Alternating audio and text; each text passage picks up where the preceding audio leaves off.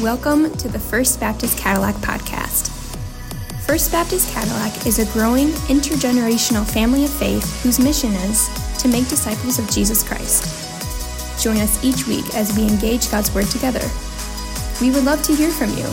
Please contact us at firstbaptistcadillac.org or text WELCOME to 231-261-1112. You can turn with me in your Bibles this morning to 1 Samuel. We're going to spend some time in the Old Testament. We're going to be back next week to talking about our series, the abundant life, the fruitful life. But today we've kind of got one of those in-between sermons, in between Advent and then getting back to business.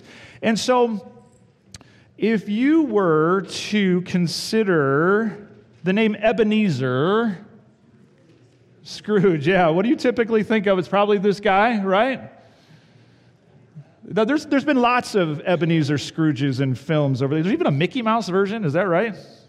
Kind of creepy that Mickey Mouse would be an Ebenezer Scrooge. But we think of Ebenezer Scrooge, the character in the Charles Dickens story, A Christmas Carol, and he is known for his cold heart and his miserliness. It is so true, even to the point that when someone is lacking in Christmas cheer, what do we call them? A Scrooge, an Ebenezer Scrooge, causing that name Ebenezer to kind of carry some negative connotations with it. And you know of any other parents that are naming their kids Ebenezer these days? Not really? Now, all of that is unfortunate because Ebenezer is a thoroughly biblical word, and it is rich with meaning. And that's what we want to unpack and talk about today. The word Ebenezer, it is a thoroughly biblical word, rich with meaning. And it is especially appropriate, I believe, as we begin a brand new year. And again, I'll show you just how that is in 1 Samuel chapter 4 through 1 Samuel 7. We're going to unpack the meaning of the word and then discuss how it applies to our lives. And so before we get there, let's talk about the setting of the text. This is the end of the time period of the Judges, a time period described in Judges 21:25, where it says, "In those days there was no king in Israel. Everyone did what was right in his own eyes." Does that sound familiar? Does that kind of sound like the days we're living in today? Everyone doing what is right in their own eyes and kind of making up their own morality as they go. Well, this approach to life in the time period of the Judges led to what is known as the cycle of sin in the book of the Judges. And see if this sounds familiar. It probably does. Israel would be serving the Lord for a while, and then they would fall into sin and idolatry, which would lead to spiritual bondage and sometimes literal bondage. Israel would cry out to the Lord. God would raise up a judge. Now, when we say judge, we're not talking about somebody in a black robe who has a gavel. We're talking about somebody who's a deliverer, somebody who's a leader, who comes on the scene and leads Israel out of spiritual bondage. But God would raise up a judge, and then Israel would be delivered, and then they would serve the Lord, and then they would fall into sin and idolatry, and the cycle goes on and on and on and on. And before you get too critical of the Israelites and their cycle of sin, you might want to examine your own life for a moment. Because isn't that how it works for us? Things are going well, we get comfortable, we maybe get a little bit apathetic, we get sloppy spiritually, and we fall into sin patterns and some habits and things, and then we recognize, oh, God, I'm in a terrible place, and we cry out to God, and God delivers us, and then it repeats itself over and over and over. And I think one of the keys to being victorious in the Christian life is to breaking this cycle of sin. So this is what's going on in the time period of our setting today. Next, it was also a time period during the corrupt ministry of the priests. There were priests on the scene in that day, specifically two men, Hophni and Phinehas. These were two sons of Eli, and they were wicked men who used the priesthood for their own gain. They did some abominable things in the temple, not in the temple at that point, but in the name of their religion. And their sins certainly set a tone for the nation as a whole. The setting is quite dark at this point for Israel. But in the midst of all this darkness, there was a ray of hope. And this was evidenced by the emerging leadership of a righteous prophet named Samuel. Remember the story of Samuel as a young boy? He hears the voice of God, and Samuel responds with, "Speak, Lord, for your servant is listening." And I really can't think of a better mantra for 2022 to take with you than that. Speak, Lord, for your servant is listening. I think we'd be amazed at what God might be willing to tell us if we spoke this on a daily basis. Samuel would grow up to function as the last of Israel's judges and become the first of its prophets, and also paving the way for the monarchy beginning with King Saul. Next part of our setting today and for today's text is there was ongoing conflict with the powerful Philistines. You remember the Philistines? Goliath was a Philistine. He was a bad man from a bad people who were aggressive, violent. They were a war-mongering race, constantly at odds with Israel, so much so during this time that the Philistines are mentioned in the book of the Samuels over 150 times. 150 times you will find the Philistines mentioned, which tells you they were a constant thorn in Israel's side. And this was a really big problem because the Philistines had something that the Israelites did not have. Do you know what it was? Iron. And so that was a powerful tool to make a powerful weaponry, and it was also used in iron chariots, and so it made them the dominant military power who could pretty much just run over whoever they wanted to. And so what did Israel do when confronted with such an enemy? They made the false presumption that possession of the Ark of the Covenant meant guaranteed victory. Okay, Philistines, you got iron? We got the ark. That sacred box, you remember from our study of the tabernacle, from the Holy of Holies, that contained the Ten Commandments and whose lid was known as the mercy seat. And it was the very place where the presence of God would dwell. And so Israel was so confident, or probably more accurately superstitious, it was like a rabbit's foot to them at this point, that possession of that object would lead them to victory. And so that's the setting for our text today, in which we'll encounter this word Ebenezer. And we'll encounter it in three different ways. First of all, it was a place of defeat, then it was a place of repentance, and then finally, a place of victory. And so let's consider first Ebenezer as a place of defeat. We read in 1 Samuel chapter 4, verse 1, and the word of Samuel came to all Israel. Now Israel went out to battle against the Philistines. They encamped where? At Ebenezer. So the first place we encounter this word is it's a place, and the Philistines encamped at Aphek. And so here we go. Another armed conflict is brewing with the Philistines, this time a battlefield at a place called Ebenezer. Here it is on the map. You'll see it kind of toward the top of your screen between Shiloh, which was kind of religious headquarters for Israel at the time, and then Aphek. All those other red dots, those are Philistine cities. Those are Philistine strongholds, and they were very, very powerful in those particular areas.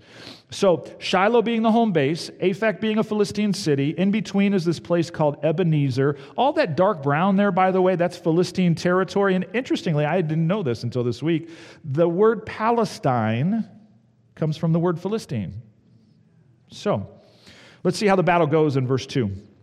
1 Samuel 4:2, the Philistines drew up in line against Israel, and when the battle spread, Israel was defeated before the Philistines, who killed about 4,000 men on the field of battle. So predictably, the iron-possessing Philistines come, and once again, the Israelites are no match for the Philistines, leading then to their misguided response in verse 3. It's like, okay, Philistines, we see what you did, but now we're going to get really serious, because in verse 3, and when the people came to the camp, the elders of Israel said, why has the Lord defeated us today before the Philistines? Let us bring the ark of the covenant of the Lord here from Shiloh, that it may come among us and save us from the power of our enemies. And so in verse 4, the people sent to Shiloh and brought from there the ark of the covenant of the Lord of hosts, who was enthroned on the cherubim. And the two sons of Eli, Hophni and Phinehas, were there with the ark of the covenant of God. Well, what could go wrong with Hophni and Phinehas being in charge, right? Surely this time would be different against the Philistines now that the ark is on the scene. We'll drop down with me now to verse 10. So the Philistines fought, and Israel was defeated, and they fled, every man to his home, and there was a very great slaughter, for 30,000 foot soldiers of Israel fell. And the ark of God was captured and the two sons of Eli, Hophni and Phinehas, died. What happened? Israel had the priests, Israel had the ark, but it all went terribly, terribly wrong, ending in a terrible defeat. And the point is this: Israel had religion, but not relationship. Israel had religion, but not relationship. They had their rituals, they had their sacrifices, they even had their ark, but at the end of the day, it was all empty. It was meaningless. Just as it says in Isaiah 29:13, the Lord said, because this people draw near with their mouth and honor me with their lips, while their hearts are far from me, and their fear of me is a commandment taught by men. Again, religion without relationship. They sang the songs, they showed up for worship, they went through the motions, but it was all hollow. Their hearts were not in it. They would rather relish their sin than serve God. And God hates empty religion. He hates it. I mean, he says the most shocking of words in Isaiah 1:11. What to me is the multitude of your sacrifices, says the Lord. I have had enough of your burnt offerings of rams and the fat of well-fed beasts. I do not delight in the blood of bulls or of lambs or of goats. When you come to appear before me, who has required of you this trampling of my courts? Bring no more vain offerings. Incense is an abomination to me. New moon and Sabbath and the calling of convocations. I cannot endure iniquity and solemn assembly. That's what Israel was trying to get away with. And it just might be what we're trying to get away with, if we're honest. It's one thing to show up here on Sunday and to go through the rituals and to sing the songs and to do the Lord's Supper and to open the Word and to go do our rituals and to think that, okay, I did my thing on Sunday, so I'm good.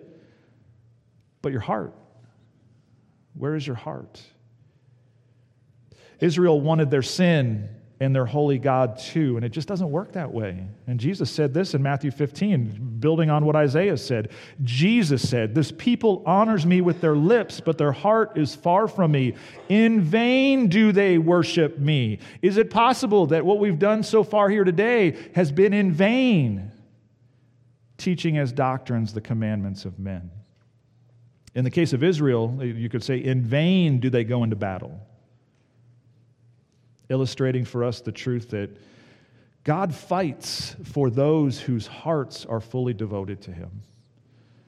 God fights for those whose hearts are fully devoted for them. Not for those who give Him lip service. I think that's the lesson that we see here. Israel was going through the motions. They were going through the rituals. They were giving lip service. They went and got the ark, and God was not on their side with such emptiness.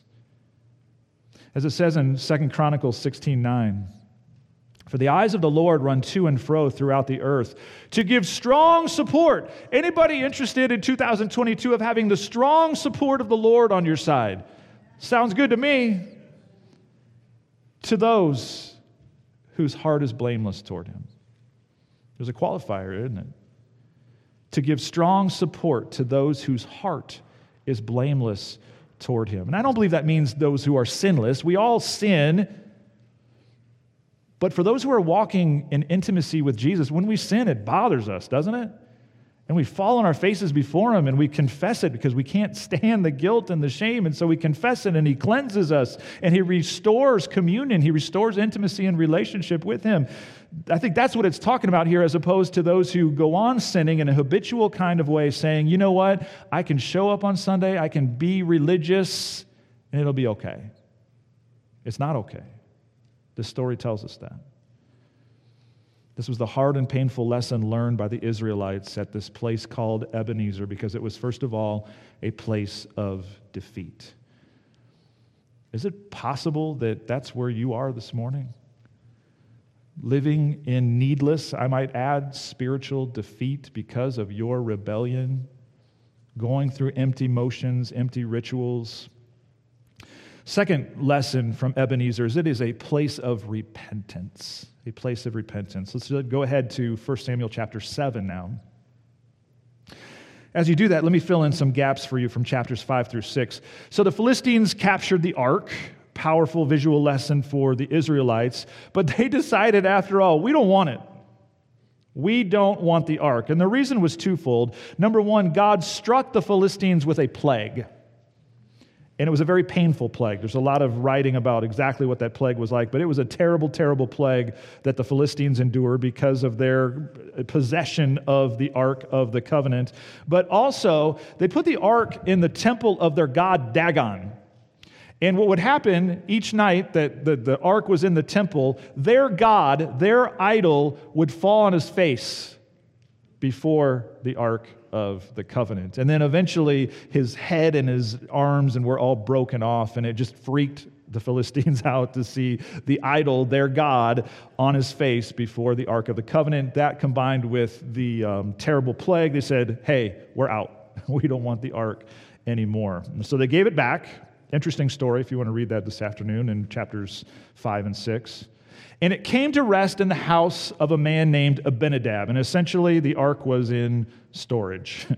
It was in storage. And then we read in 1 Samuel 7:2, from the day that the ark was lodged at Kiriath Jearim, a long time passed, some 20 years.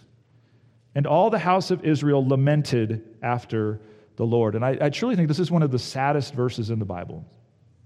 Do you see why?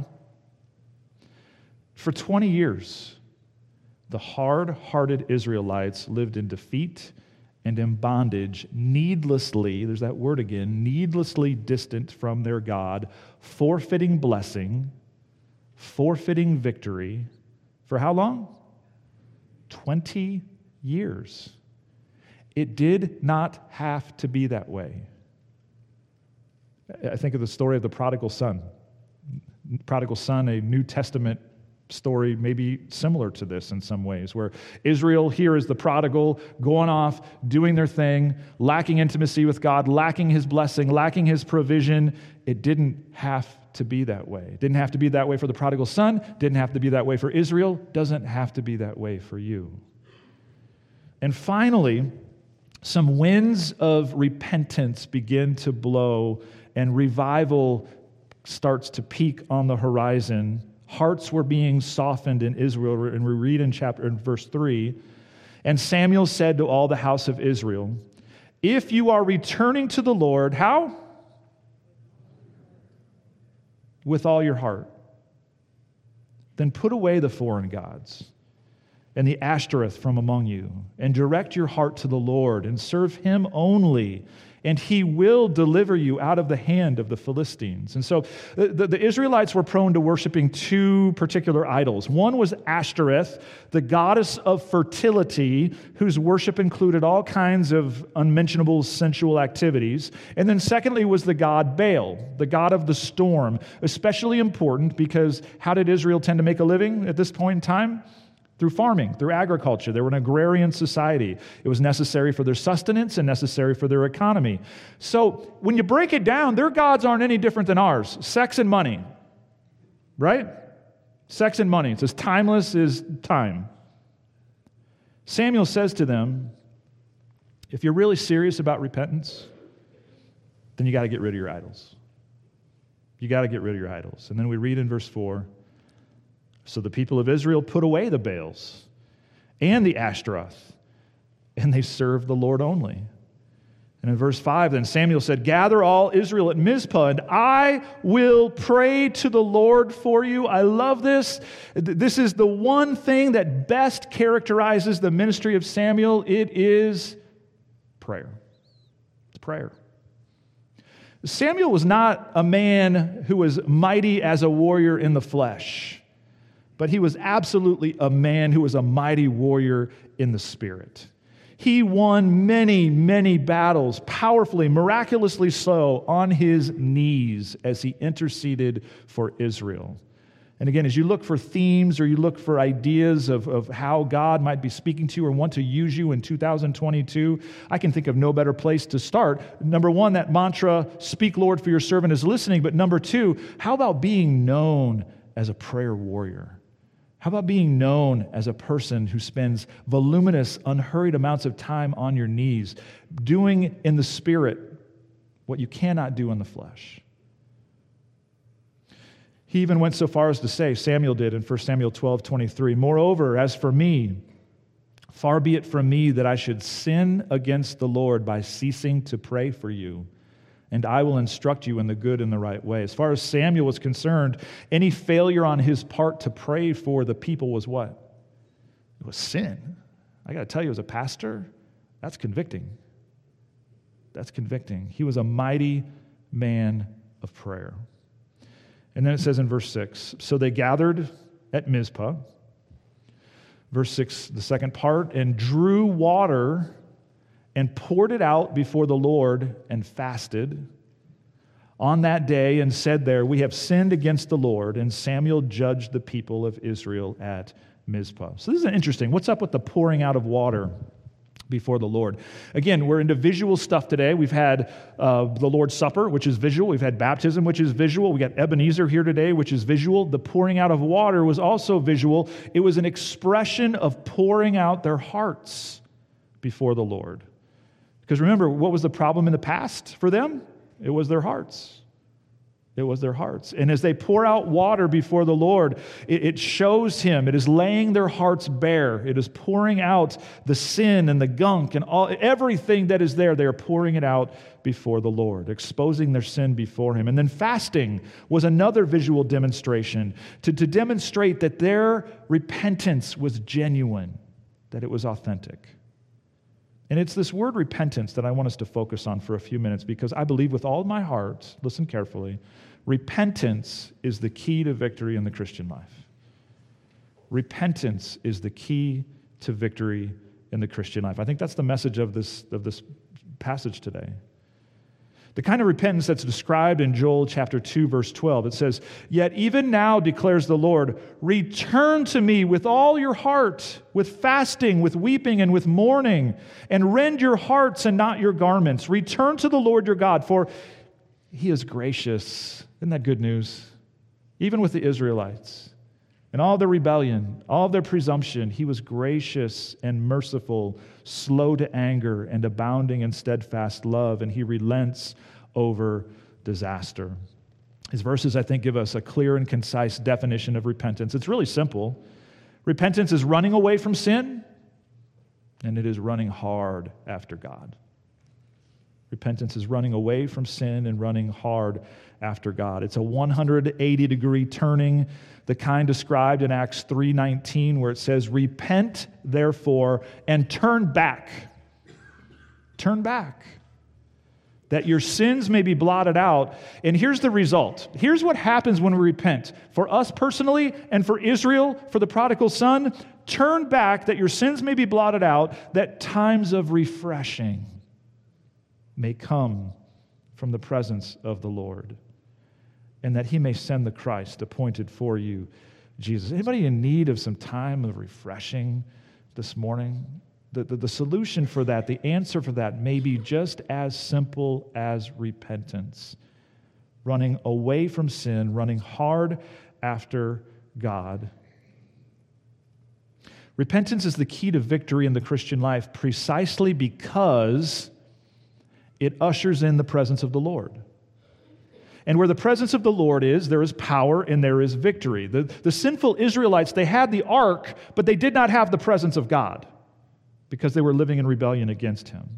And so they were soundly defeated. No surprise.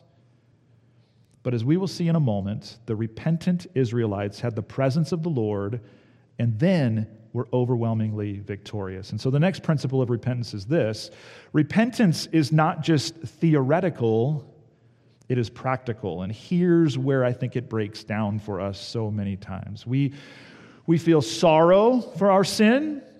We feel guilt for our sin, which may lead us to confession of our sin, which is good, but we don't go all the way to repentance.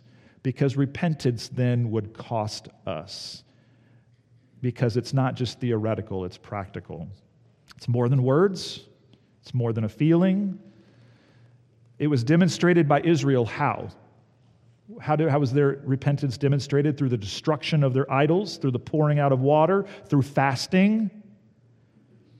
Ultimately, the destruction of our idols is always the mark of repentance. And Jesus said it this way in Matthew 5:29. You want to get practical? Jesus said, if your right eye causes you to sin, Tear it out and throw it away.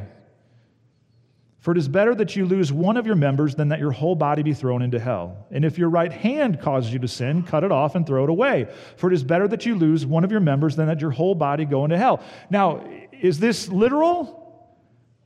No, of course not, because we'd all be walking around with one eye and one hand, right? That's not what Jesus meant by that. It is hyperbole that he is using, but it is to make a very important point.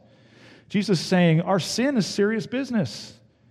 And we got to treat it as such. Repentance is serious business, and it's not just theoretical. It is practical. It means we're going to do something about it. We're going to do something about it. And likely what we're going to do about it is going to cost us. Are we willing to pay the price of repentance? And so this is the second aspect of our study of Ebenezer. It's a place of repentance. It was first a place of defeat, then a place of repentance, and finally we get to it being a place of victory in verse 7. So now when the Philistines heard that the people of Israel had gathered at Mizpah, the lords of the Philistines, they're probably licking their chops saying, here we go, yeah, we'll go do it again. The lords of the Philistines went up against Israel, and when the people of Israel heard of it, they were afraid of the Philistines. Now this is interesting, isn't it? The Israelites were confident when they were sinful and had the ark. Now they're fearful when they are repentant and have the very presence of Almighty God. Go figure, right? But then it says in verse 8, and the people of Israel said to Samuel, do not cease to cry out to the Lord our God for us, that he may save us from the hand of the Philistines. Again, all of Israel recognized the power of Samuel as an intercessor. They recognized the necessity and the importance and the power of prayer. They recognized that this battle is absolutely hopeless without God's intervention. And the good news is that in their humble repentance, they are now positioned for God to do mighty things on their behalf. And so we look at verse 9.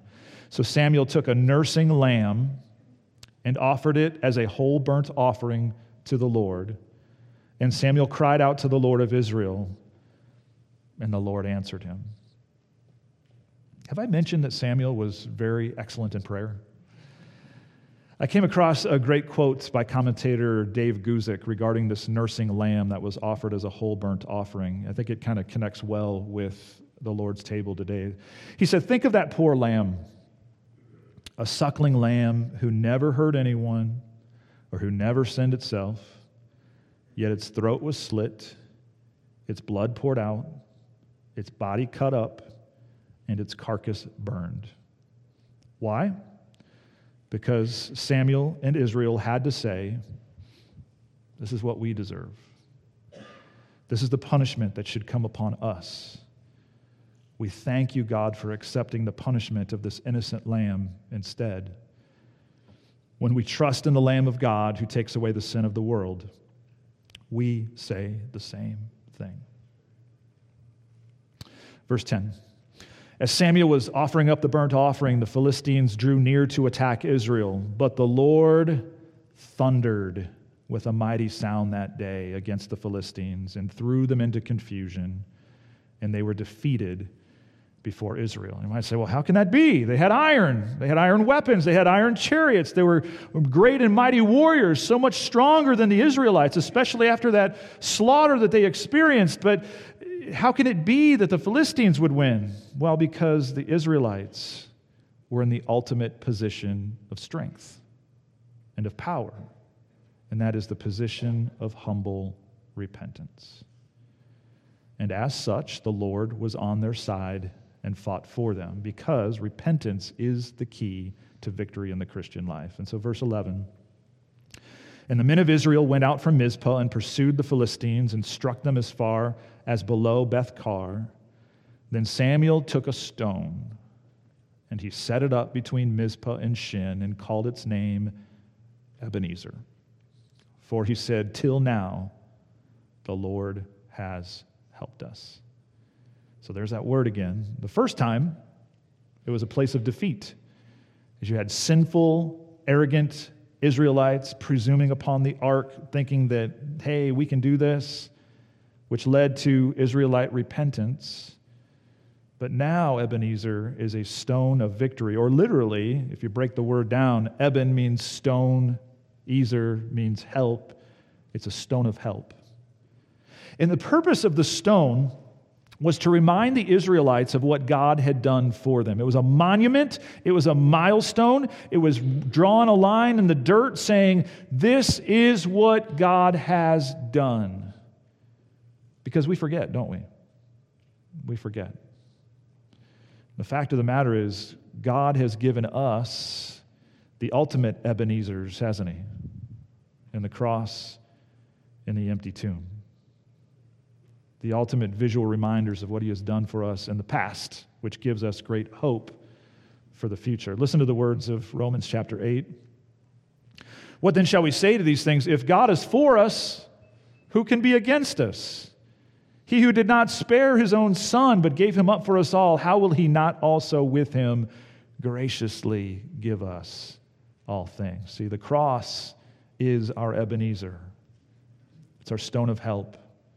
It's that monument that reminds us, thus far has God helped us, and He will continue to help us in the days to come.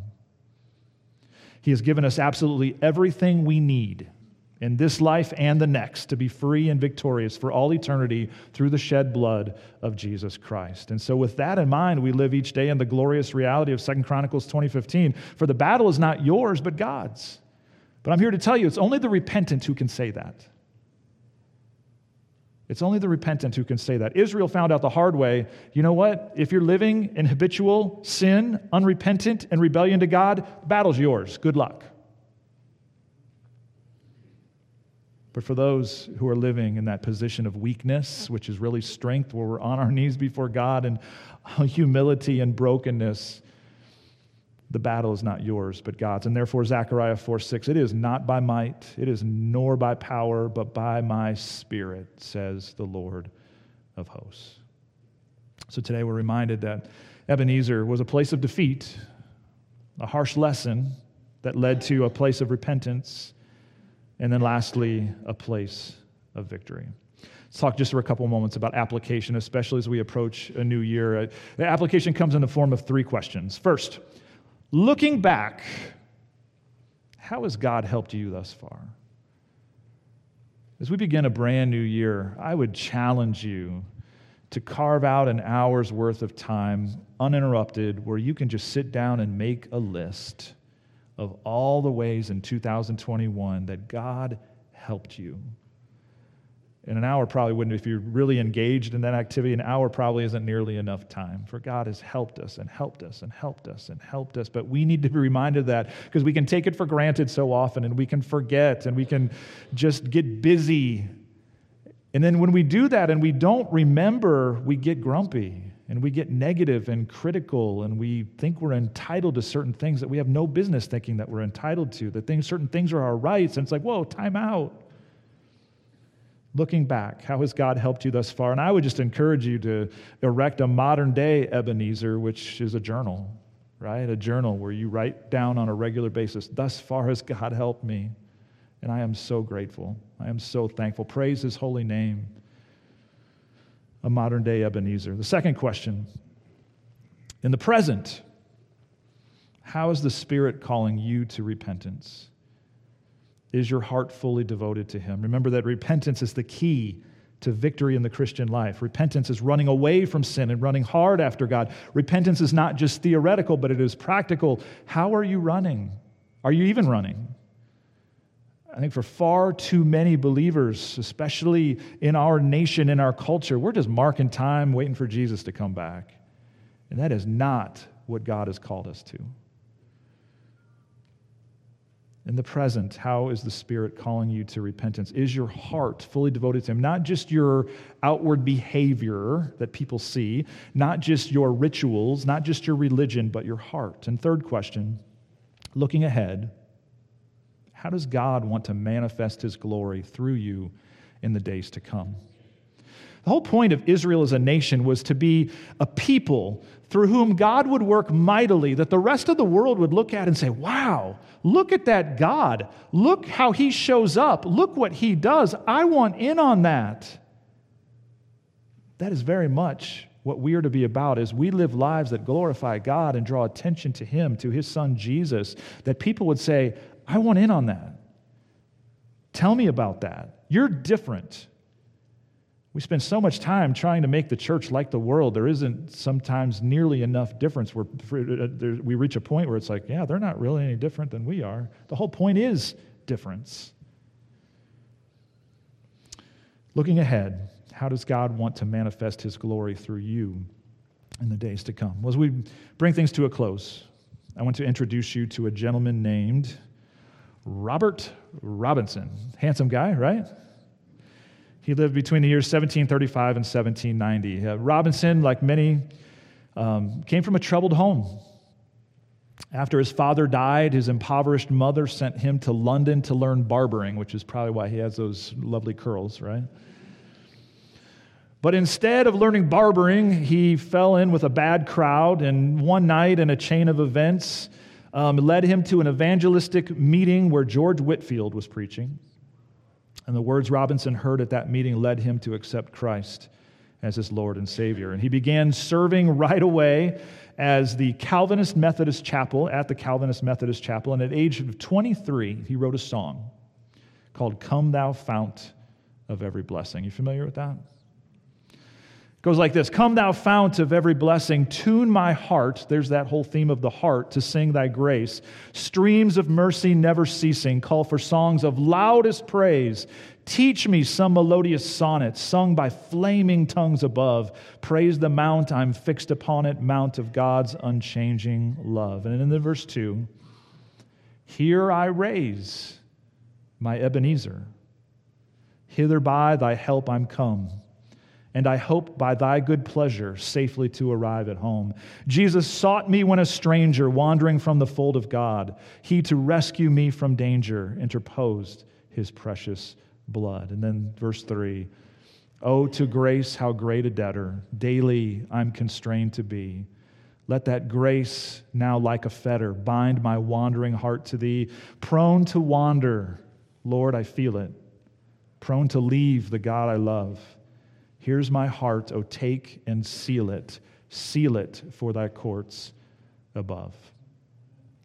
I'm sure in a lot of respects for Robert Robinson, this was his Ebenezer, right? This was his stone of help that he put down to say, thus far had God helped him. And so, church, I would just challenge you as we're going to sing this song in just a moment, but I would challenge you to put down your own Ebenezer stones, your own remembrances and reminders of what God has done for you in the past and what He will do for you in the days to come. So would you bow your heads with me as we pray? Father, as we approach a brand new year,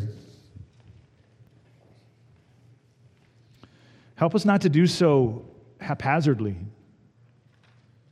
Help us not to do so flippantly, carelessly.